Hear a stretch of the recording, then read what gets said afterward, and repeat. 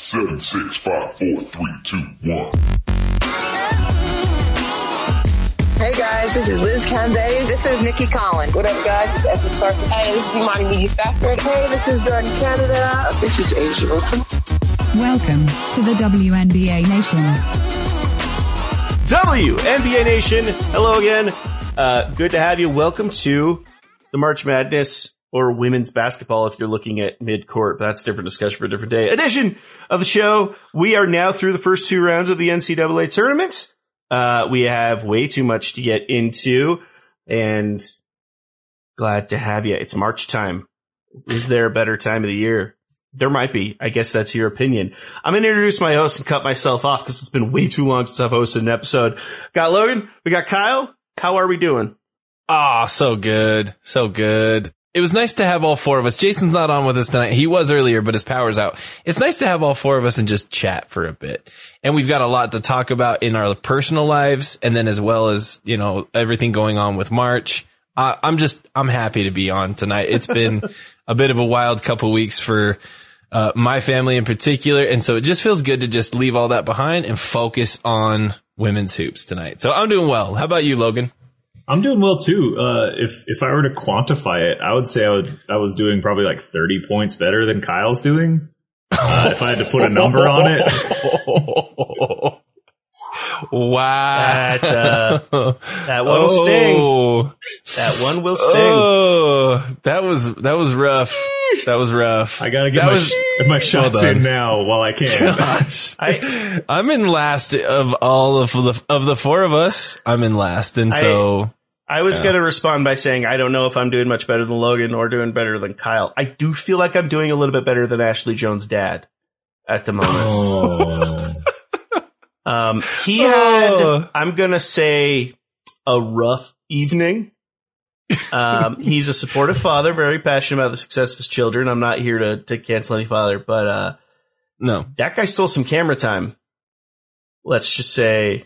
Can I just say, anytime I watch a game, men's or women's, and they keep going to like the coach's wife or the player's dad or like a little brother or something, I will instantly change my allegiance to that team just so that person can be okay. Like, no matter what attachment I have. What was the one in the men's tournament, the Northwestern kid from a couple of years ago? The Northwestern kid that was crying? Could not get the camera off this child literally sobbing. Like, then this is not like a COVID era. There's 30,000 people in the arena. Like, show anyone else. At least in that case, they're like, there's 12 other people. Like, we got to get around. But then there was also that case of like, no, when there's a meltdown, you let it happen. And he was like, did you guys saw that shot when he literally was stomping up the stairs? Like, just furious and just insane. I thought he might come onto the court. You wonder. Again, I was stoked. Ashley had a phenomenal game. Like one of the best stat lines that we've seen. Yeah. Like maybe it might be the best stat line that we've seen in this tournament so far. It was absolutely phenomenal. Like she wasn't super high on my radar. You better believe I'm paying attention. Yeah. To huge night. Yeah. Huge night. For sure. I'm a huge Ashley Jones. Like I'm going to be watching her from now on. But absolutely love that. Her father though is just very much like he is a Denny's is for winners type of dad. You can very much tell how that goes. Someone's in our chat already calling out Logan's take on saying BYU shouldn't even be in the tourney.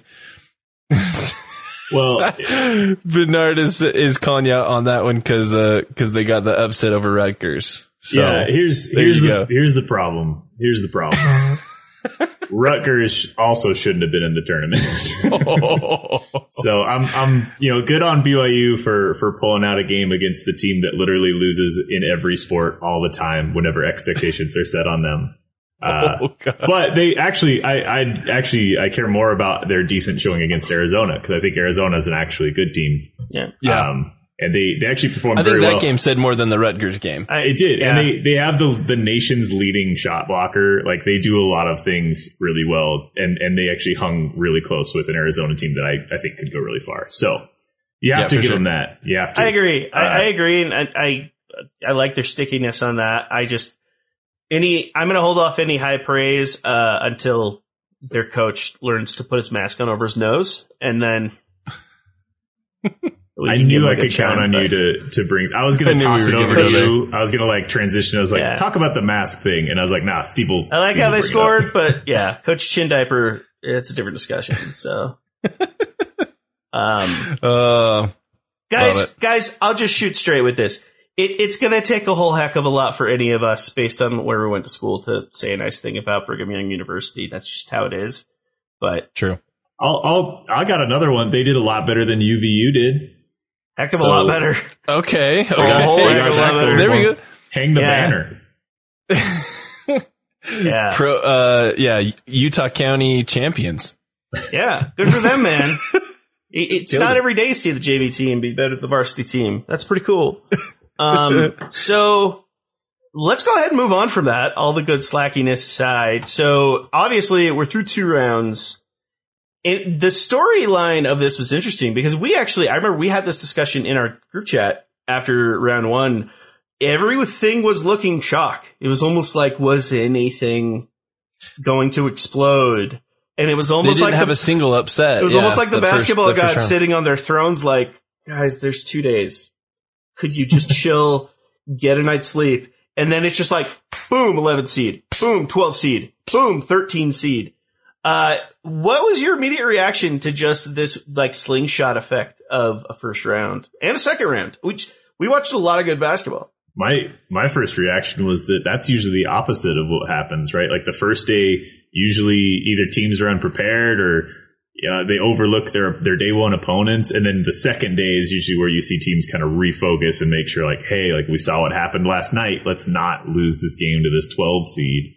Instead, everything was going by the book. And then, like you said, Wright State reared their heads. BYU showed up. What are the big ones that I'm missing? Belmont Bruins. Yeah. You called that one, Logan. That was big for me because I didn't call a lot of the other ones correctly. And now we've got 2 rounds in the books as of this recording.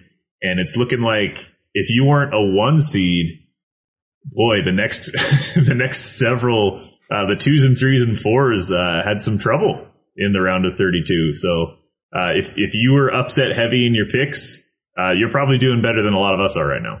I will say, like, the theme that I saw was obviously day 2 was full of a lot of upsets. There's a lot of cool results. And so you could say day 1 almost didn't have that. That to be said, the amount of close calls in the first round alone was pretty nuts. I mean, there were a lot of teams, at least late in the first half, early in the second half, who were giving really good teams fits. And some have already recovered well. A couple haven't. I mean, A&M seems to continuously just like to be on the brink. But like, it's been an interesting dichotomy of it. So, I think I'm just going to jump right into it. So what's been, actually, this is a question that Logan already posed. We'll jump right into it. So we've already talked upsets. Do you guys have a favorite upset? Like, what's been the upset of the journey so far? I really, really love the Wright State over Arkansas upset. That was good stuff. For the reason is that if you listen to our previous episode, I really liked Arkansas. I didn't have them going super far. I had them losing to Missouri State, so I got that right. But Arkansas is the kind of team that in the right circumstance could take out a Stanford or Louisville. Like they have the firepower. They have that ability. They've already taken out number 1 teams. The number 1 team at some point this season. So like they're good. They're very talented. And so to have Wright State, show up, and just steal that win in round 1, I thought was a ton of fun. I thought it was a blast of a game. I really, really enjoyed that game. So that was probably the upset that's going to stick in my mind from the first round. Yeah, I'll take a second round one. This is technically an upset, even though they're a 6 seed, but Oregon taking down Georgia was not something that I had. I think I fell prey to being overly cautious about this Ducks team, thinking, don't take them far just because the last 2 years they were great, last 3 years they were great. But they finished below the top couple teams in the Pac-12, and we know that that's a strong conference, but I didn't think that they were going to get really far. And instead, they've probably had a better showing. You know, I think they've looked better than Arizona. They looked better than UCLA, certainly, because they didn't get through Texas tonight. That's a team that's got some. I mean, they play two centers, and they can get away with it because of how skilled they are, on both ends of the floor. So that's something that a lot of teams in this bracket probably aren't used to seeing, and we probably underestimate how much it helps during the season to play teams you're familiar with twice a year, and you play them on your home court or in courts that you've traveled to before. And this is very different. I think we've seen, maybe this is just a take for another time, but I think we've seen the neutral court play a big role in what's happening this year. And Oregon giving people different looks and making people struggle is a really interesting pick now against Louisville, who looked like they didn't want to beat Northwestern for a lot of the minutes they played today. They did. But number 2 Louisville, I think, is in danger now because of that second round upset. Yeah. I like that. I think with me, like, Michigan is so much more dangerous than I think anyone expected. Yep. And they basically, I mean, they came off a win against an FGCU team that had like a trap game feel. They made easy work of that. And then they essentially boat raced Tennessee. So it's just kind of one of those cases of like, I watched a handful of Michigan games and I thought they were good. I clearly didn't know. So that's one that almost doesn't feel like an upset just because they've been playing that well. Like the two upsets, if you're going by ranking, if it's simply just a higher seed beating a top seed or, you know, something like that. I mean, it's literally that. And then like people need to keep pissing off Caitlin Clark. It's a 5 beating a 4. It's by number only an upset, but she outscored Kentucky in the first half. Like people just need to keep doing that. That was an insane game. That was a phenomenal performance. What's awesome is the one thing I love about March is if you've been paying attention to women's college hoops, you know who Caitlin Clark was like 3 games into the season. You were aware of her. What I love about March Madness is that this is where people who haven't been paying attention as closely, all of a sudden they start learning about these types of players. And Caitlin Clark is making a definite name for herself. She's making a bigger name for herself to people who weren't necessarily paying attention before. And I love that. I love that. Absolutely. Yeah. If you were with our Twitch stream on Monday, you know that we've talked a lot about that region. It's UConn's region. It's Iowa's region. Michigan and Baylor face each other in the next round in a stressful game for yours truly, because I've got Baylor as my champion this year. I think if they get through Baylor, they have as much reason to make a deep run as anyone. I mean, at that point, they're going to the Elite Eight and coming out of some of the hardest. I don't know. I just feel like we've talked a lot about how battle tested the team that survives that region is going to be. We all kind of assumed like maybe UConn, but like Caitlin Clark and Iowa's there too. But the other side of that I feel like I'm breaking the bracket like way down here, but like Michigan Baylor's going to be a fight too. So I'm most interested in what's going on there above probably any other games this coming weekend. To tie, I suppose, to that theme, because we've had a really good chat already about these upsets. We had so many close calls. Do you guys have a favorite or a most highlighted close call or a most heartbreaking close call? And why is it Stephen F. Austin? Yep. That was a hard one for anybody who loves a good Cinderella. Oh gosh, you know, it was Stephen F. Austin until tonight. I have Texas A&M in my Final Four, but your heart breaks for Iowa State. That was such a good game. Oh, when you play that well.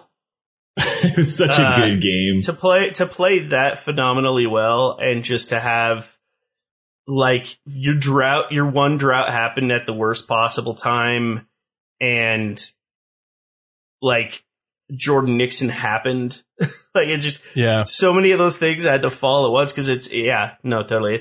That's the classic game of like, it's a real shame only one team had got to move forward. Yeah. Yeah. It's not a matter of like, oh, you know, the other team just wanted it more. We didn't bring our best tonight. It's like, no, both teams brought their best. If they played a 7-game series, I have no idea which way it would go. Yeah. Like, So good. There's a comment in the chat that worth mentioning also that Troy versus A&M, the other A&M game. That also had some bad feelings. Different than the Iowa State game. Some spicy calls. Yeah. That could have really turned things around. And you guys may not know this, but Kyle and I specifically have some real love for Troy. So yeah, we do. We wanted to see that one through, but here we are.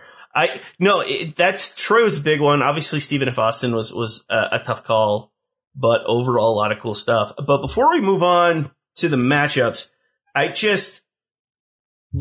my favorite game by far has been A&M and Iowa State. That was a phenomenal night. I have an interesting question for you guys, and I want to take away the context of one of the scenarios because I've fallen in very endearing love for Jordan Nixon. It's not very hard to do that. But so her game winner, the night that we're recording this, that almost the style of that. So there's a very I've seen people on Twitter give the Arike Ogunbowale type comparison in terms of there's something about her being that player when the ball's in her hands in the moment. And obviously the context changes this discussion, right? Because Ogunbowale did what she did to win a Final Four game and a championship game. So obviously there's an elevation there, but how do you compare the spot up 3 to win it to what Jordan Nixon did, which was actually ball handle and land a mid-ranger, which almost feels like it doesn't exist in basketball anymore. How do you guys compare those? Do you, what's more exciting to you? Because for me, if I take away the context of the moments of what's at stake, because obviously she won Arike Ogunbowale won a national championship with one of her 2 buzzers. Yes, that's the better with all that considered. But there's something about putting up a floater after cross court, watching it rattle the rim. Something about that moment was I miss this style of play. I'll say that when I think of buzzer beater March Madness, I think of those types of plays is inside, you're going downhill, flying down the court. You kind of throw up a shot off balance. You're kind of, floating it up there off the backboard. It rims around and in. I love that. There's a certain aesthetic to that I just absolutely love that I think is a huge part of March Madness. The spot up 3 is big because but at the same time, it's a shot that you see consistently throughout the rest of the game. You don't necessarily see a desperation toss up, as you're kind of falling to the ground almost, throwing it up at the hoop. So I do appreciate that almost a little more simply because it's more of a rare type play. And to Arike's credit, those were, you couldn't call those spot ups. Yeah, I was going to say they were kind of more running on the fly insanely as well. Difficult shots, but it definitely was in that note of something about the March Madness, the NCAA tournament in general. And this is on both sides of the coin, both brackets. I think something that's frustrated me, I know Logan and I have both have had rant sessions with each other about this, is those closing moment, those moments have changed so much over the years. And for me, as an old timey basketball fan, I guess at this point, it's been less exciting to me because of the reliance on the deep shot is now set plays to win a game just doesn't feel like it exists as heavily anymore. Now it's just get your best shooter, get him to run the clock, get him to the right spot, hard step shot. And listen, you do what you do to win a basketball game. I'm not going to sit here and question anyone on it. So I think what was fun about that moment was I think Jordan, she kind of had it in her head, the closer I get to the rim, the easier chance I have of getting a bucket and we're going to win. And so she made that move. All the way up the floor, they had an open player on the wing calling for it on the 3-point line. And this is where I'll actually disagree with Kyle.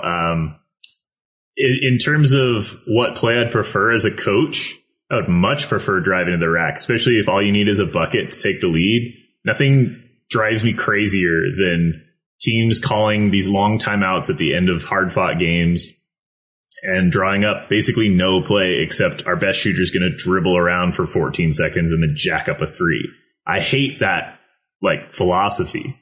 So I much prefer games that end tonight. But if you're asking me what I think is the flashier play, I love how long the ball hangs in the air on the 3-point buzzer beater.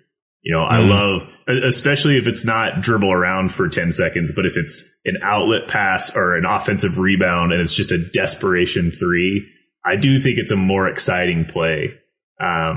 So much of that has to be because I'm biased and I happen to cheer for like one of the best clutch 3-point shooters ever seen. I was going to say, it sounds very Lillard-esque. Yeah. So I'm probably heavily influenced by that, but I also, I really think a lot of great March moments do happen when there's shot creators inside the arc. And that's sort of a lost art. I don't think it's an over exaggeration to say like when we were all growing up, the number one skill you could have as a ball handler, especially like if you were a smaller guy, was can you create shots? Can you create offense? Can you get to your spots? And now it's very much like, can you shoot a high percentage if you're open from 3?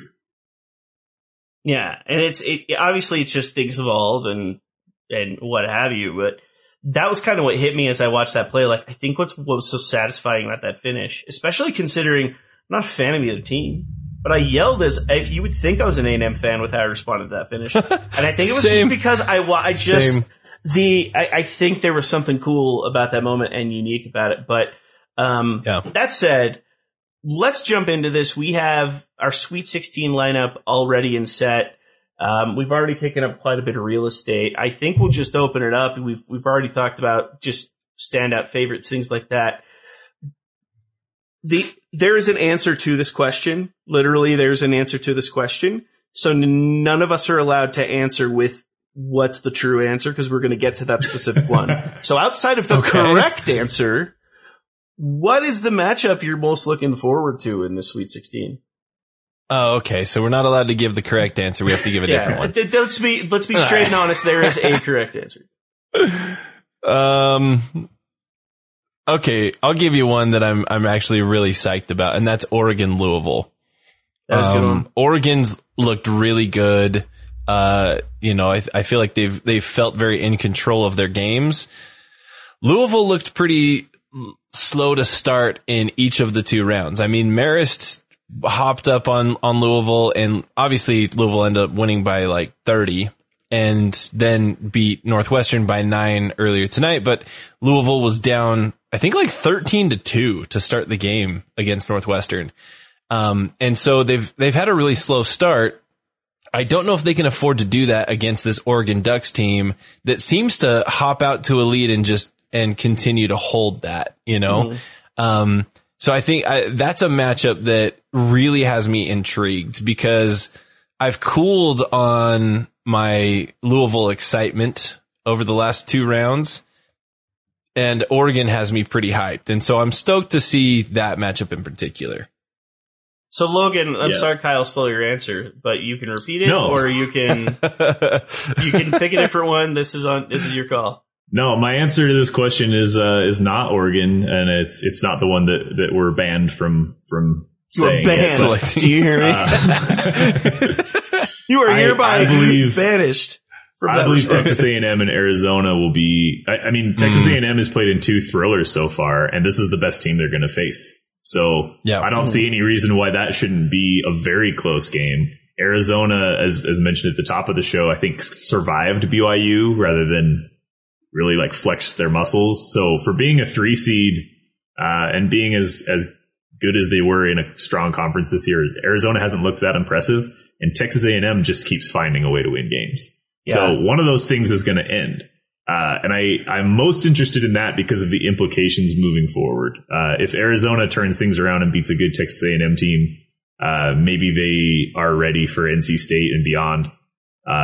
We all kind of think that maybe Texas A&M, after kind of 2 close calls in the tournament, might have a little bit of a come to Jesus meeting today and go out and actually look stronger than they have in their previous 2 games against an even better opponent. So that would mean a lot. Mm-hmm. But in terms of just pure entertainment value, I think that's the game to watch. If I had to bet on like how close all these, the Sweet 16 games are going to be, I would say this has probably got the best bet of being a 1 possession game, like wire to wire. Yeah. I feel you there. I'm interested. It was intriguing. I really thought one of you guys would choose what I had in mind. Obviously the winner, we'll talk about it in a second, but, I can't say with a full honesty, like, I actually would choose this anyway, but it's pretty darn close. Terps Horns, is one that I'm very excited for. That. Maryland has dropped 198 points in the first 2 rounds. And Texas has been one of the better defensive clubs and just very comfortably took down a very good UCLA team. And Charlie Collier's looking completely, actually, just completely on brand. Everything about that matchup to me is, these are 2 well-oiled teams that have momentum, and it's hard for me to say exactly where that one's going to land because I think Maryland is easily the favorite coming into that, and I could see them finding their way into an easy win, but you just don't know if, Collier gets going early, if Texas has that mojo, all of a sudden that turns into a different story. And so that's a fun one because I feel like I'm watching kind of 2 asteroids collide and we're not exactly sure what might happen. I thought about that one. The only reason I didn't pick it is I think there is a chance that Maryland just kills Texas. Really though, yeah. Which in and of itself is interesting. Like I still want to watch. If that's what happens, I very much want to watch it. It won't have the tension of a close game, but I want to see them do Maryland's ability to put up points is unreal. If they maul Texas and then they draw South Carolina in the Elite Eight, then it'd be like, I would go from focusing on the other side of the bracket in the Sweet 16 to like, all right, that's the Elite Eight matchup to watch. South Carolina obviously has championship on their mind because that's their program, and Maryland scoring 100 points a game. If they ease past Texas, they're a serious threat all of a sudden. So they're a threat already, but I think Texas, as you said, will be their biggest test. So if they ace that one, I don't know who's going to slow them down. What's most impressive to me about this Texas win tonight against UCLA was that Collier really struggled and had what'd she have? 5 points? Went 1 for 3 from the field, just kind of disappeared and didn't have much there. But if Texas can do that while she's not playing at the top of her level, and instead you've got Taylor and Alan Taylor, both stepping up, that says a lot to me that Texas isn't just Charlie Collier, right? Mm-hmm. And that she's had huge games and looked like the best player in the country and then will disappear at times. Yep. But what's impressive was that they took down an extremely talented UCLA squad without much from her today.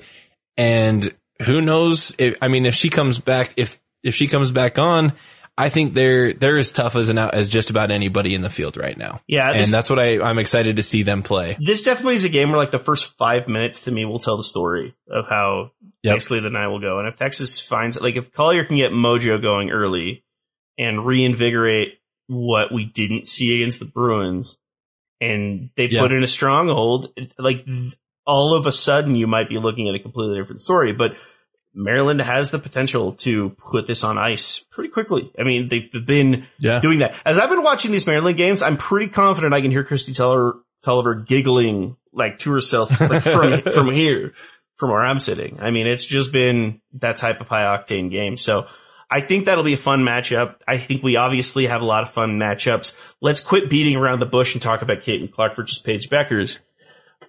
Yes, this is an actual heavyweight battle. We've been wanting this all year long. Do we have a headline for this? Like we had Thrilla in Manila and Rumble in the Jungle. What's the heavyweight title for this game? Because I feel like we deserve one. Something in Riverwalk. Something about the Riverwalk. Yeah, because they're the Riverwalk region. Rhymes with Riverwalk. Yeah. What? I said nothing rhymes with Riverwalk. I know. What rhymes with talk? Bulk? Chalk? Sorry, I didn't mean to derail things. I really want to, conservatively, I want to talk about this game for the next 4.5 hours. So, that would take us to about 3 a.m. It's two different discussions. Because you have a very fun Iowa team against what's been a fairly dominant UConn team, getting their legendary coach back. And you have the two best freshmen in the country, and you could argue the two best players in the country. Yeah. Finally coming to blows. And you have one who's been given all the hardware, the other one who seems to be getting overlooked for hardware, probably based on the name that's on the front of their jersey. And, she may not admit it herself, but, clearly things happen when you upset Caitlin Clark, and they're very entertaining. So it's one of those scenarios of like, I think this will be a fun matchup. It's hard to say that the general end result is up in the air, just when you look at the talent levels between the teams. But that said, my question is, like, how important is this matchup? It, like, almost to me, this feels like one of those must-see style matchups. Like this, like, we've talked so much about this freshman class and how impactful they are. Like, this is starting to weirdly, as the more I think about this matchup, it's almost starting to feel like another classic turning point, like new chapter in the story of modern women's basketball. Is that me overselling it? It just has that feel to it. Then it may totally fizzle out and be mundane. Who knows? But it just has that ideal of like, this could be fun. No, I feel you, dude, because I think these two are obviously the headliners for this freshman class, but there's other freshmen out there. The Haley Van Lith, for example, struggled a little bit on and off later on in the season, and she's still around. I really like her potential. I think that she's had to take a little bit more of a back seat with Dana Evans kind of stepping up and kind of leading that Louisville team, whereas Clark and Beckers have had opportunities to come in and basically be the go-to headliner for their respective teams from day one. I love that we have this opportunity to see these two players, because I think it's not just these two, but their entire class is extremely deep and extremely talented. And I'm already like wanting to fast forward a couple years to see what this WNBA draft is going to look like when they're available and ready to go. No, I agree with you. I think that these two right now are somewhat of a snapshot of what's to come for the future of the WNBA, in my opinion.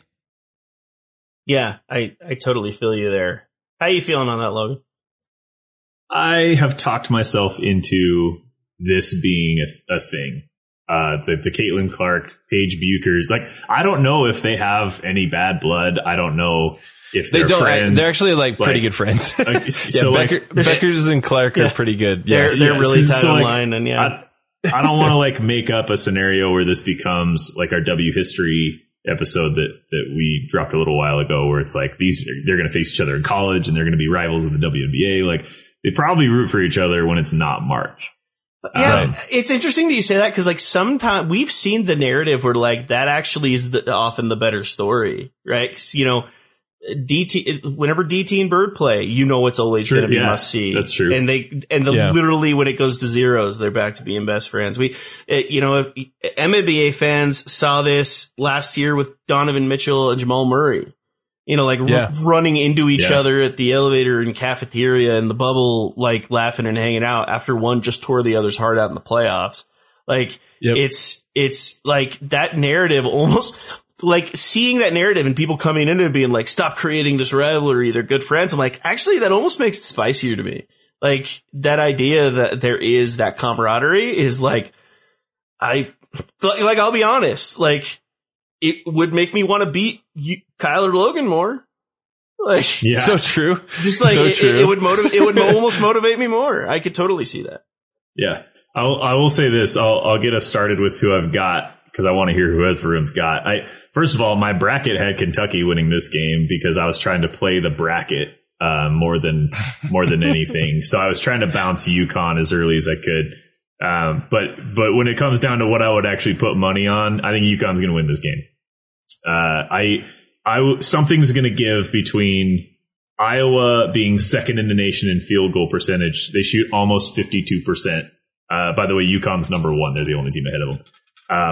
But 52% versus UConn is third in the nation in field goal percentage allowed. They allow 33%.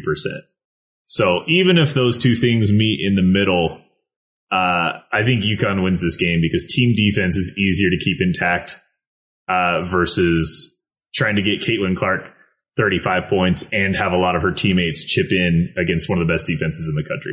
It's just hard for me to picture that they're going to be able to overcome them. They also have the emotional boost, which I think matters, of getting Gino back. I don't think Gino's going to come back and lose this game. I won't go through all the stats because it's basically redundant. But I looked up a bunch of things to see if Iowa was like above UConn in any big categories. And they're in the top 5 and top 8 and top 12 of everything. But UConn just does everything a little bit better.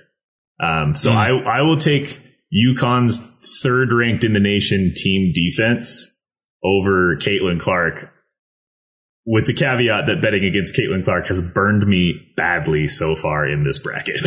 I love that. For me, I agree that I think it's a really cool narrative that they're really good friends. That we get to see them going up against each other. My brain says that UConn is going to take this, and I've got UConn, surprise, surprise. I've actually got UConn going all the way and taking the entire tournament this year, which is this is my first year ever picking UConn to win it all. But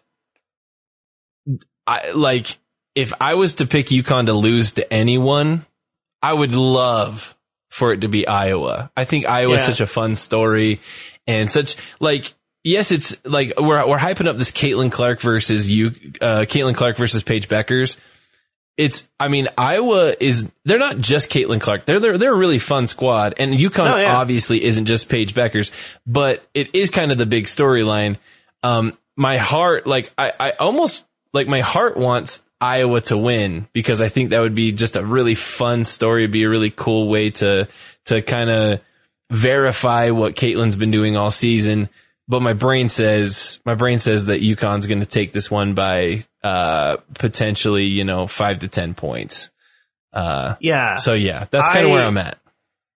I am in the same boat as Kyle, and I have UConn taking this, and it's not common for me, but it's one of those just like they're a program that's probably due, and it just seems to fit in the situation we're in right now.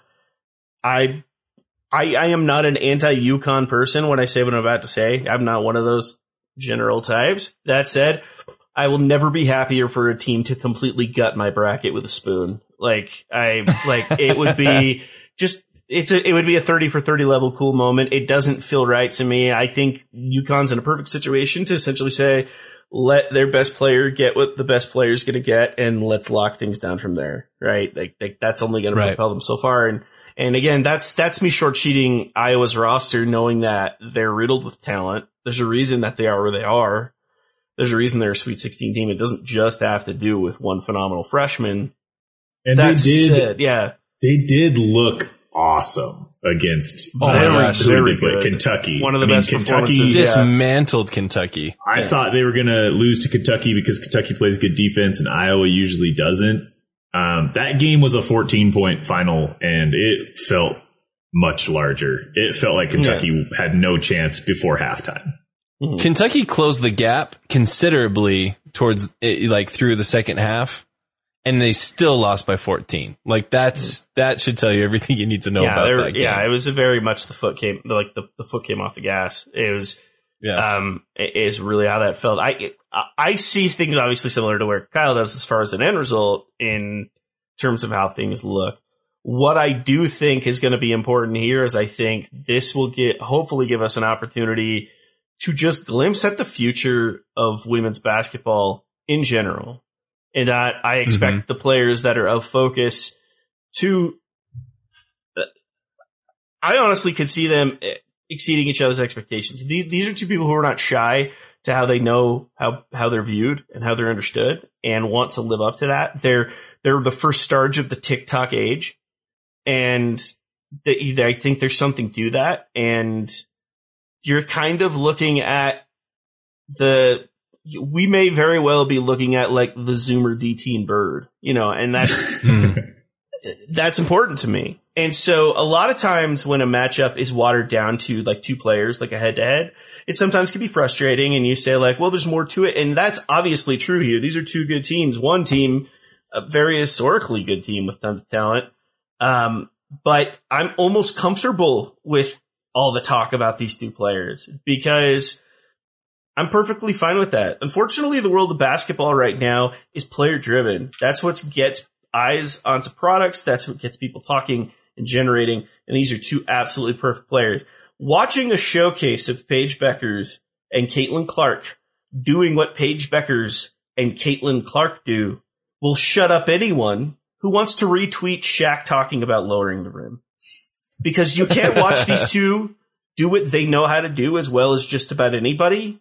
Tell me you're not entertained. Tell me you're not inspired. Tell me you don't enjoy the game. Those types of conversations. And granted, listen, we don't need anyone but Candace Parker to shut him up. She's doing enough of a good job at that.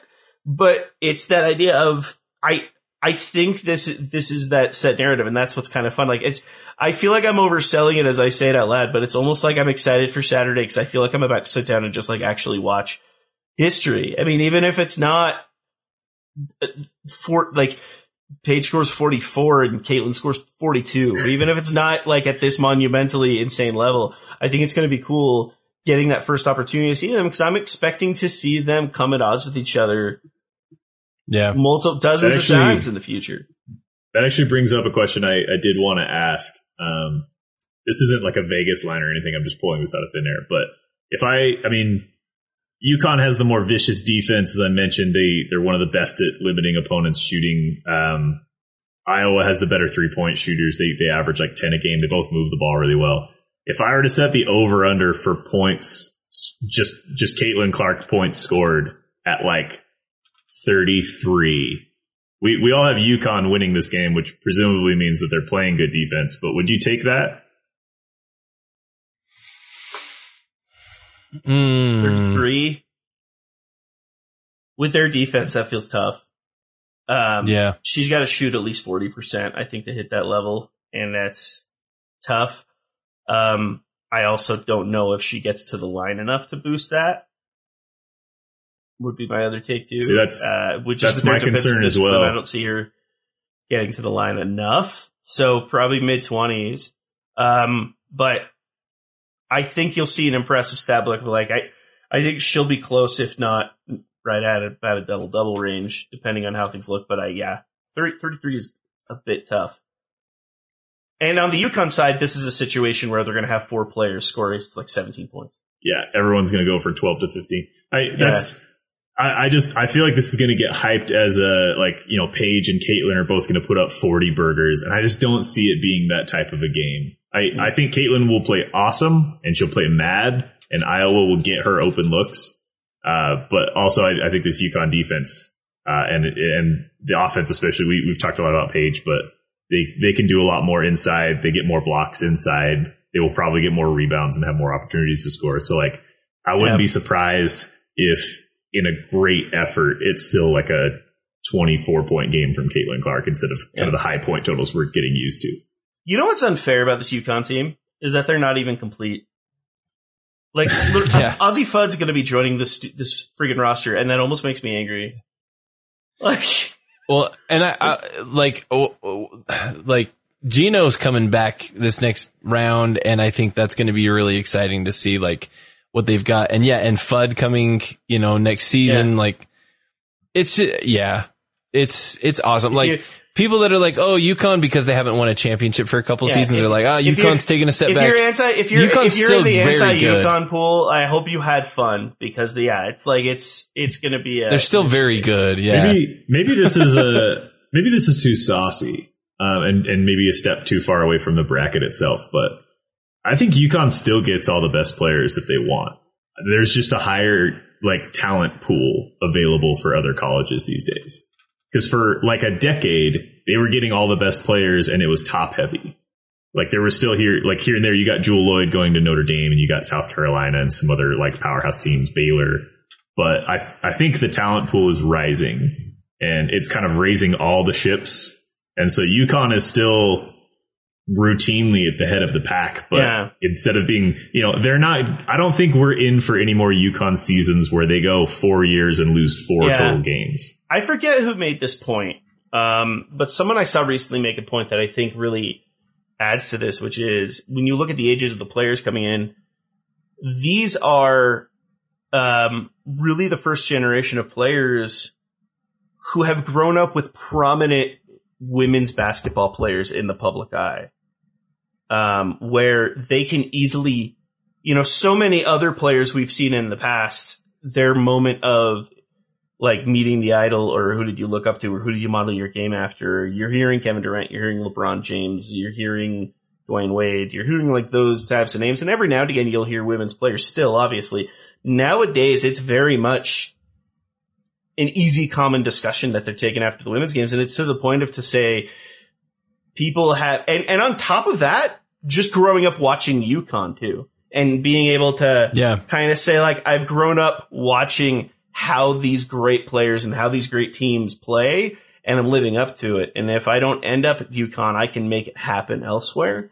And you're just seeing that talent level continue to build. And I think a 4 and a 3-star recruit means a heck of a lot more now than it has in the past. Yeah. And that's not to take away talent of other players in the past, but you're just starting to see that crowd more, which again is why expansion is extremely urgent in the league right now.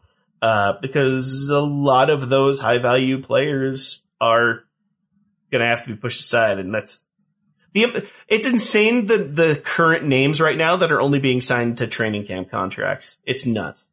And, right. And that's, and we're watching 18-year-old, 19-year-old Caitlin Clark and Paige Beckers and Haley Van Lith and all of these great freshmen who are about to make that situation even worse. So I'm curious, for either one of you, if you were to take a look at the 16 teams left in the field and consider what they have done so far in the tournament and how they're looking right now, who would you select now as your favorite to win the tournament? And then also who, so there's part one. And then on the other side of the coin, what team were you really, really like big on that's still in the tournament, hasn't been eliminated, that you were really excited about, but you've very much cooled off on? Does that make sense? So I want to hear like what team you're like, dude, I think this team probably is going to take it, that is different from who you originally picked. And then after that, I want to hear what team have you cooled off on the most that's still in the tournament. So Logan, let's start with you. Well, I hope this answers your question. I still think this is kind of boring, but I still think Stanford, I mean, they came into the tournament as the overall number one. I know they haven't been like the major story, but I think that's kind of a good thing. It means that they haven't really even had to like try all that hard to get to the Sweet 16. I think it'd still be Stanford. Now, to give you a more interesting answer, if I was allowed to go back in time and bet the Vegas odds on a team to win it all, the one whose stock has risen the most is Maryland. Like, I think most people, I don't think a single team in our like 50-person bracket pool has Maryland winning the whole thing. Their stock has risen. Yeah, their stock has risen, I think, more than Baylor, Stanford, UConn, like the kind of the usual, so South Carolina. Right. So that's the team I would go back, and if I could get like Maryland plus 4,000 or whatever, I would take that over UConn plus 100. I like that. That's good. And so who have you cooled on then? Who's the team that you were like really high on and that's still in the tournament, but you're like, I don't see him going much further? Oh boy, I'll tell you what, it's got to be one of this matchup in the Mercado region. I think it's got to be Arizona, but it could easily be Texas A&M too, just because they've been clinging to every win that they've. I mean, if one whistle or one dribble goes differently in either of their first two games, they're not even in it. But I don't know. Yeah, actually, I'm not gonna punish Arizona for winning their two games the way they have. I'm gonna say Texas A&M is the one I've cooled on the most, because originally, I don't know if you remember this, I had them beating Baylor and like winning it all. I had them in my final game over Stanford, and now I'm, breathing a sigh of relief. I only have them to the Final Four. Cause I just can't, I can't take that level of stress every 2 days that they play. So I think I've cooled on the Aggies the most, if I'm being honest. Steve, same question to you. Who are you really high on right now? Who's increased their stock for you the most of the teams remaining in the tournament?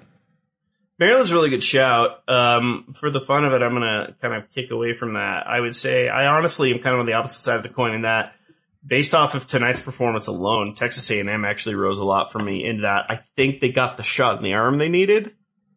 And I don't think Arizona's going to be much of a test, and I could see that being a momentous piece to it. What helps them is I think my biggest drop might be NC State, and just I haven't watched them wow me. And like they're a great team. Yeah. Like, look, they've won their games handily, but in terms of a number one seed that has the biggest shot of getting upended, Maryland over South Carolina makes sense as we look at it right now. But if Texas A&M can ride this momentum, if Jordan Nixon, who has been one of the best performers in this entire tournament,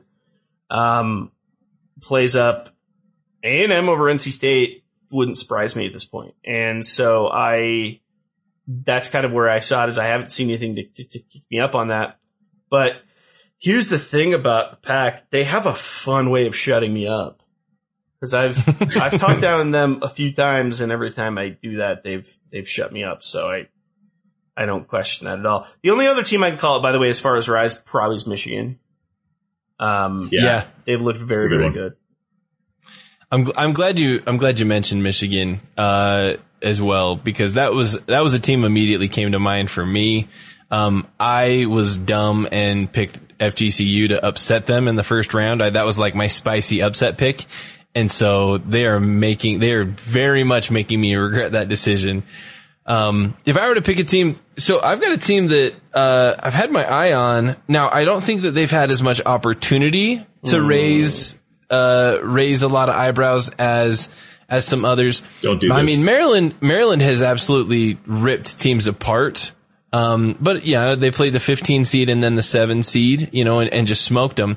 But Indiana has looked very strong against both VCU and Belmont. They started out as a little bit slow against Belmont, but they beat both these teams like very handily, 63-32 and then 70-48.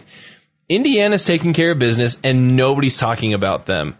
And I would not be surprised the way that they've been playing, that they would give NC State a major run for their money. And it's for everything you just described why I was shocked you weren't going to say Missouri State. I thought you were going to say similar call. I was going to get mad at you because I was going to say, Kyle, they're going to lose literally in 2 days. Like, don't take Missouri State. I love Missouri State. I have Missouri State against Stanford. I really like them, but I do think Stanford's the best team overall in the they're a number one seed overall for a reason. But yeah, I actually really like this Indiana team. I think they're playing well, and I loved he's cooled off on NC State, and I probably agree with him a little bit there, is that Indiana coming up against NC State here, that might be, we didn't even mention that as one of our games to watch. That might be a game that, it's a great one. That is an upset pick that a lot of people, could hurt a lot of people's brackets if they've got NC State going, really far. So anyway, that's one shout out I got to give. It should go without saying, but these games start 1 p.m. on Saturday. And I think it starts with Iowa UConn, and pretty much you need to watch all of them. Watching the first 2 rounds is fun because of the potential upsets, but now we're getting into these are clashes between teams, and not all of them are going to go the way you think. So I don't think there's any that I look at and I'm like, oh, that's a bummer. Can we talk really quick about how haphazardly weird this Sweet 16 schedule is? We've got 6 games one day and 2 games the next. It's really strange. It's a little odd. Yeah. Maybe it's because it's Saturday, Sunday. I don't know. So that's part of it. But I just thought that was really intriguing. 6 games. I'm not complaining about getting a chance to watch 6 highly competitive college basketball games in a day. It's just really interesting to me that the way they stacked it, and then we have those 2 matchups the next day. It's sort of a reflection of the men's. The men's tournament has done the same thing. They've had 1 in the morning and then 4 at the afternoon instead of spreading it out. And so I wonder if it's ABC and ESPN and all these channels are trying to balance the 2. You know what it is? It's just frickin' analytics. It's this sabermetric analytic nerd saying, no, don't do 4 one day and 4 the next. You got to have 1 at 6 a.m. And then the stats, the numbers say, the charts say you have to have 3.5 right around 11 o'clock. That's the perfect time. 3.5 games. Yeah. We would have 1 game every half hour if it wasn't for the shift. Yeah, I'm telling you, it's the shift's fault. Yep. I love it. It's great. I'm not hosting this episode, but I did want to remember that we had a question at the beginning of the recording we wanted to get to. Yes, let's please. I want to, so that's really everything we have as far as the tournament. So before we hit to a couple Q&A pieces, first and foremost, if you want to check us out on socials, of course, follow us over on Twitter at WNBA Nation Pod. And follow us over there. Likewise, over on Facebook. Of course, you can find us anywhere that your podcast can be found. If you do listen anywhere with a review system, much like Apple Podcasts, give us a 5-star review and a comment. Let us know what you've enjoyed about the show. And of course, if you want to have that added unique, dynamic, exuberant experience, you can always check us out live on the Twitch where we record these episodes, and be a part of the healthy discussion. We've had so much fun with our Twitch friends who've been here from day one. Their support's been amazing, and they've been a part of some really huge discussions. So we thought we'd roll from this into jumping into a few Q&A questions. So Logan, if you want to kick it off, Kyle, you want to jump in, whatever. But let's dive into 1 or 2 of these and see how we feel. This is a great question. This is a question I think we could turn into easily like a full episode, and I hate to spring it on you guys with like 5 minutes left in this one.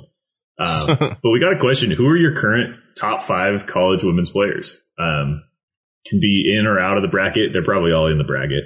But I'll throw it to Kyle first because he looks like he's got his face ready. I'm ready to go. I want to hear your list, and then I'll copy yours and Steve's list by the time it gets back to me. For me, I was trying to think through some of the classic, or the classes, and, I don't want to take like 5 seniors. So it was the top 5 current women's, basketball players in college right now. For me, off the top of my head, I really like Ryan Howard a lot, out of Kentucky. I know that they had a really bad exit yesterday. I really, really like Ryan Howard, and I think that she's a future number 1, overall pick. Aaliyah Boston out of South Carolina, I think has a bright future and is a future WNBA player. And Dana Evans out of Louisville, as far as a senior that we're going to be seeing in the league next year, like almost guaranteed. Those off the top of my head that I've got to give a shout out to. And then of course, we've already talked a ton about them. I got to go Caitlin Clark and Paige Beckers to round out my 5. That is not in any particular order. That's just making the list. That's not ranked 1 through 5 at all. That's just my top 5 players right now. And I'm big on all 5 of them, and I think they all have a big future. I could see every one of them becoming WNBA All-Stars someday. So there's my 5. I'm just going to do this off the top of my brain. So I'm like, not looking at stats, not looking at anything. But I mean, if I had to go 5 off the top of my head, I'd go probably Clark, Beckers, Boston, Owusu out of Maryland, and skis. Maybe Keanu Williams. Yeah. To be honest, I know like Charlie Collier right now is the popular like one, top pick in this upcoming draft. I don't know that she's quite top 5 for me. For a lot of what we already talked about. So that's the one that's close, but that'd be my 5 out there. With a little, I know that their team did not perform too highly well. Actually, no, I'm lying. I didn't say Dana Evans, did I? No. Okay, yeah. Unfortunate for Keanu Williams. I'm going to throw in Dana Evans. Off the top of my head, which is my way of saying don't hold me to this if we have a longer discussion about it between now and the WNBA season. This is a really good topic we could dig into. I would put Clark and Beckers 1 and 2 probably in that order, by a narrow margin. And then I would probably put Boston, who I think Steve, you said, I don't remember if Kyle said Aaliyah Boston. Yeah, I said that one too. Yeah. Yeah. I want Aaliyah Boston in there. I don't know. I really like Kirsten Bell. I don't know if I should put her in like the instant top 5 discussion, but her name hasn't been mentioned yet, and she plays for Florida Gulf Coast, who didn't manage to get the upset. But maybe it's just a player that I like, and this is becoming Logan's 5 players that he likes. But that's all good. That's how top 5 sort of work. Yeah. And then, I want to throw, I guess that's kind of my wild card. You have to put Collier in your top 5 because she is, if she doesn't go number 1, she'll be top 3 pretty safely. So respect. I think that'll round out. Yeah. I also really like Renaya. I also freaking didn't bring up Jordan Nixon. Dang it. And honestly, Jordan Nixon's good. The woman of the hour. While it freaking didn't work out in the tournament, like if we were just going like regular season, we hadn't started the tournament. Like the number 1 name in my head that I go like, I don't know if it is now, but it was like a solid then was Chelsea Dungy. And that's where Chelsea's very good. Yeah. Arkansas, like I said, early exit. Freaking Ari McDonald. I don't know what to do. Renaya Davis out of Tennessee. I'm telling you, has some serious high potential. I think she's got a high ceiling. This is a sort of a deceptively hard question because when you power rank like if you do WNBA players, you have an entire body of work to evaluate on, right? You have in a lot of cases you've got 10 to 15 years of like they've been great every single year, they've won X amount of championships. And in college, at most you've got 4. Most of the time, the really good players you get 1 to 3. So you're evaluating players based on like your instincts more than like their resume, right? Like all the things that they've put in because they haven't done all that much yet. Like, Caitlin Clark's 18, 19 years old. This is her first tournament. She's going to be in another one. Like it's hard to power rank players that are still like you have no idea what their ceiling could be and they have very little past. So it's just like, how do you feel about them right now? Yeah. Now, I will say really quick, if you do want to have the all-timer discussion specific to college, you definitely need to follow Anila on Twitter, WHoops blogger. She's been doing her like bracket tournament of the best women's college basketball players of all time. She's got some really, she's been putting together some Twitter polls. And lately, when she's been posting those Twitter poll matchups, I've had to sit and look at them and like really think about go through. It. Like intense, like there was one, I think today that was legitimately like, I don't know. Like I have no idea how I'm going to respond to this one. I'm going to call it out right now because I'm just like, oh man, it like drove me, like I legitimately had to like stop and look. It was Maya Moore and Sabrina Ionescu. Like, what do you want me to do? Like, I freaking, so it's like one of those like, those have been some fun discussions. So you should look that up if you want to have your own, your house rules home, board game, family game night and talk about all the all-time greats. So another shout out to Neela. I feel like we have one every episode because she's one. Yeah. If we haven't shouted out to Neela, we need to by the end of every episode. She's like a top 3 follow when it comes to sports. For sure. She needs a shout out right now because her bracket's down with Kyle. She needs some help. I'm sorry, Anila, if that's the case, you're struggling. I think she actually has Texas A&M as her champion. We've got 46 people, and I'm tied for 23rd.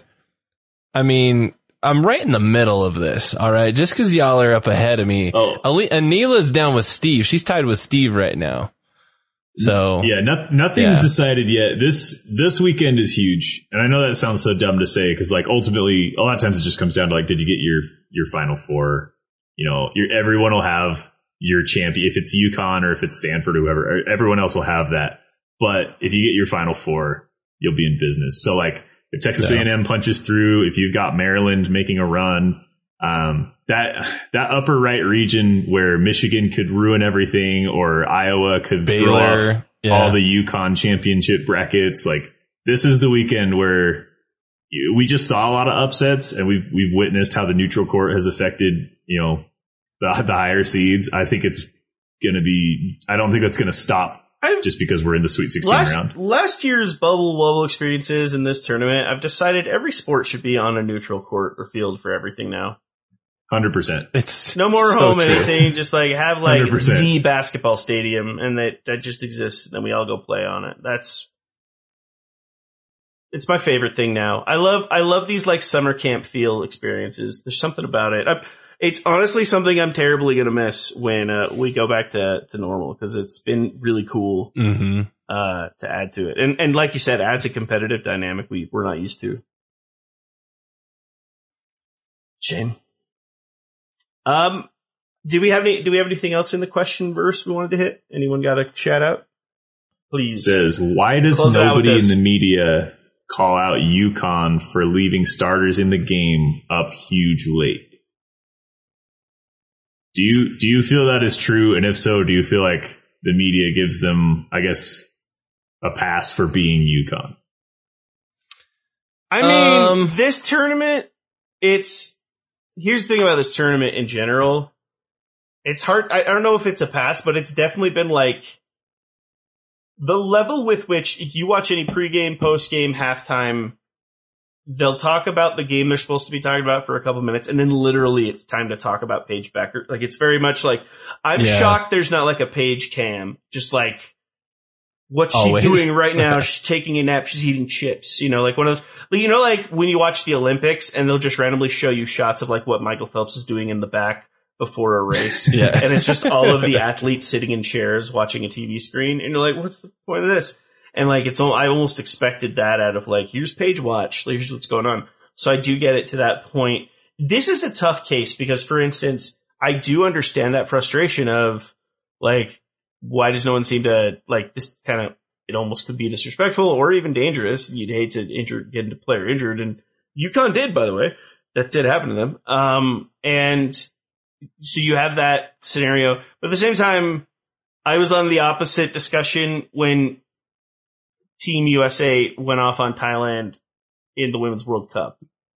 And it's sort of the same discussion. Yeah. And so it's, to me, I'm almost torn. Like, I can't decide if that makes me hypocritical or if it's that idea of like, there's spectacle to it. At the same time, the only thing that I could think of that I go like, I do justify it this way. The matchups are going to start to get significantly harder for a team like UConn. And you do want to make sure your players are readily conditioned for 40 minutes of basketball. Mm-hmm. And so if you get them too used to only playing so many minutes, it could be to their detriment. That's a really good point. Potentially. It's the only thought I can think of. My other thing is, there's not been a lot of other teams with that same opportunity. You could maybe argue Missouri State, and potentially, I mean, obviously Maryland. But other than that, not a lot of teams have had the opportunity to rest players. And so it's hard to make that judgment call. You see teams all the time doing this. I don't hate UConn leaving their starters in. Sometimes you just give them that opportunity, like, hey, all right, well, this game's kind of in the bag.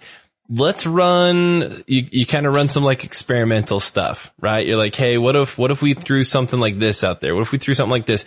And you kind of treat it like an opportunity for some more exploration and some, when we've got court time right now in a game, we're going to win this game.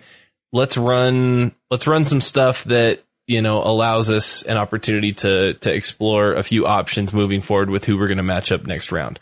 So I get that. But yeah, that's just my take. I don't hate the fact that they kept starters in a little bit longer than others. But that's just me. Yeah. Do you guys also, maybe this is way off, do you guys think that Gino is always playing the game, like the big game, where, if for UConn to continually get all the best players, they have to dominate year to year? And I do think it's important to them to show like strength in every game, especially against lesser opponents. Like you never want to like put a player in a position to get injured or exhausted in the tournament or anything like that. But I do think they stick to the rotations that they stick to, and they play the game that they want to play regardless of the score, in part because it familiarizes them with, as Steve said, like what they want to do against better opponents, but also because I think they're always looking to put teams away and to prove like you should be scared of us. That's carried them for a lot of years. Maybe there's something to that. I would say almost the other part of it is I think it's certain that Gino definitely values what building star power can do for recruitment. That it's beyond just, we'll be great, but if you come to UConn, like you are potentially the next Sue Bird or the next Bruce Stewart. You'll be a media darling. Yeah, you're now like, it's more than just you're going to be a great basketball player. You can have a good career. You'll come win championships, but like I can help you become a celebrity. almost in a way. Yeah. Like, and I'm not saying he's exploiting people or anything like that, but it's that idea of having that focus of like, you know, do you think your star rises to the page level if you go somewhere else? Do you have that same level? You know, are people talking about you as much? And that's that, like, I could see that, I'm not saying that's an embedded focus of his. It's a whole thing that he would harp on, but there's certainly a lot of people that's something that could appeal to them in their recruitment process. You know, there's a lot of different things that you could tie to there. I honestly think at this point that embedded focus on dominance, I think is just kind of where his head is at as a coach, which is, I think for him, like, his demeanor will be the same every game in every situation. And so that's the level with which we play, no matter what the scenario is. Yeah. Like, it's just that expectation maintains, and it bleeds to where it is. I obviously can't speak to like playing at a Division I level. Like, I never did anything close to that. But I have been on teams where the other team has put in, like, they've cleared the bench and they've put in like the scrub unit. And I hope that this is something that kind of like the sportsmanship police can appreciate, because I feel like I never get this take off correctly, but it doesn't feel good to be in a game and to see the other team basically like cruising to a victory over you. It's not like, oh, good, like at least they're not running up the score. Like, it just sucks either way. So I don't think there's that big of a difference between leaving starters in deep into the fourth quarter and clearing the bench. I don't think the outcry over like sportsmanship is warranted almost some of the time. I think there are occasions, but I think more often than not, it's better sportsmanship to put all your best players on the floor and play a team straight up. Yeah. Yeah. Yeah. I think the only real argument is you're risking injury to players. Yeah. Other than that, losing big sucks no matter what. So I don't think there's any lower need to call them out. At lower levels, like, not only you're risking injury, but you're risking like running someone out of their own gym and like someone snapping. And like, if some kid has been killing you all game, flagrant foul. Yeah, you do risk tempers getting a little hot. But and I also don't think that's as much of a problem. I think temperament plays a big role there in terms of, it's one thing if you're trying to still maintain quality minutes for some of your top players because you want to make sure they're conditioned or whatever it is. But if they're celebrating plays in the same cocky dynamic when they're up 35 as when they were 10 minutes into the game, at that point you can kind of be like, you know what, maybe chill. Like, I think that's different. And I'm not accusing any team of doing that, but I've seen that happen before. But it's, again, I'm going back to that World Cup example. I remember having this discussion with someone because in that game, I believe Rose Lavelle scored her first World Cup goal, and a lot of people were getting on her about, like, you're up by 13 goals. How could you celebrate with that? That's so disrespectful. Like, she just fulfilled a dream. She's living her lifelong dream. She just scored a goal in the World Cup. Yeah, I would be over the moon, right? And so it's that idea of, like, context definitely plays a role in that. I think in general, like, if it were my decision, I do rest my players because there's just too much risk in terms of, especially with top end players, like I would have, in terms of, like, the top 1% level players that I would have somewhere like UConn. It's that idea of conditioning might be a question, or a couple other things might be the question, but the fact of the matter is you'll play up to whatever situation you're in. And at this point, I need to maintain that safety and allow the rest of my squad an opportunity in minutes where we can get them. And that's just the practice of it. So that's hard to tell. I think the other thing, if that frustration is from these two games in general, the only other final thought I have at this is technically, this honestly technically isn't a Gino Auriemma call. It's an assistant coach's call, and that might have played a role in it. Is that things are going to be a little different if someone else is in charge. They may not have a full there's a disconnect that's always going to happen there, no matter how connected they are to what the head coach is doing. The other side of it is that sometimes gives players a little bit more leeway sometimes to leverage their ability to get on the court more than they may in another situation. I wouldn't be shocked if that as a structure looks a little bit different in these upcoming games for a team like UConn with Gino back at the seat. Yeah. No, I really do. Maybe that's a little bit of conspiracy Logan coming in, but I think it's important to that program to be dominant and to not just, not in like an arrogant way, but they want to be the bully, right? Because they want players to go play for them and to get minutes and to get high point totals in the tournament and to like, every metric that you look at for UConn, they want to be the best. And I can't fault them for that. That's what everyone should want to do. And they can actually pull it off most of the time. Yeah, absolutely. Hard to fault. Well, that was, I think, an interesting take to close things on. That said, we have a lot more tournament and whatnot to discuss coming up, but this has been a fantastic conversation for what's usually one of the best weeks sports-wise in the entire year. But Logan, Kyle, anything else you guys want to bring to the table before we call it a day? No, I'm good, man. This has been a fun episode. Logan, just last shot. Hang in there, Texas A&M. My bracket needs you. Hang in there. Hang in tough. Hang in tough. I only got one last thing to say, and it's RIP to the Sparks classic logo. One of the funnest logos in sports.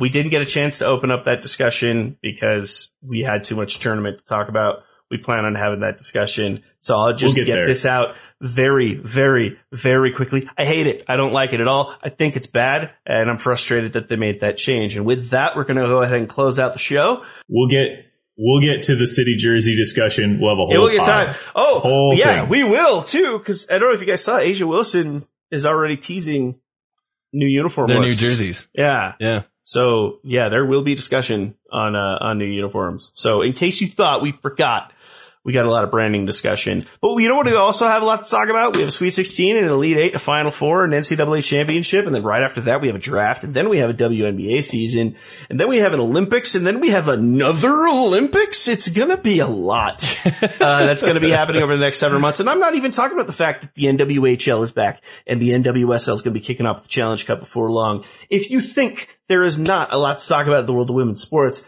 believe me, stay on top of your podcast feed on Twitch, on Twitter. We're going to be here to connect you. But until all that happens, thank you so much for joining us this episode of WNBA Nation. I'm Steve Schwartzman. I'm Kyle Haywood. I'm Logan Jones. We got you next time.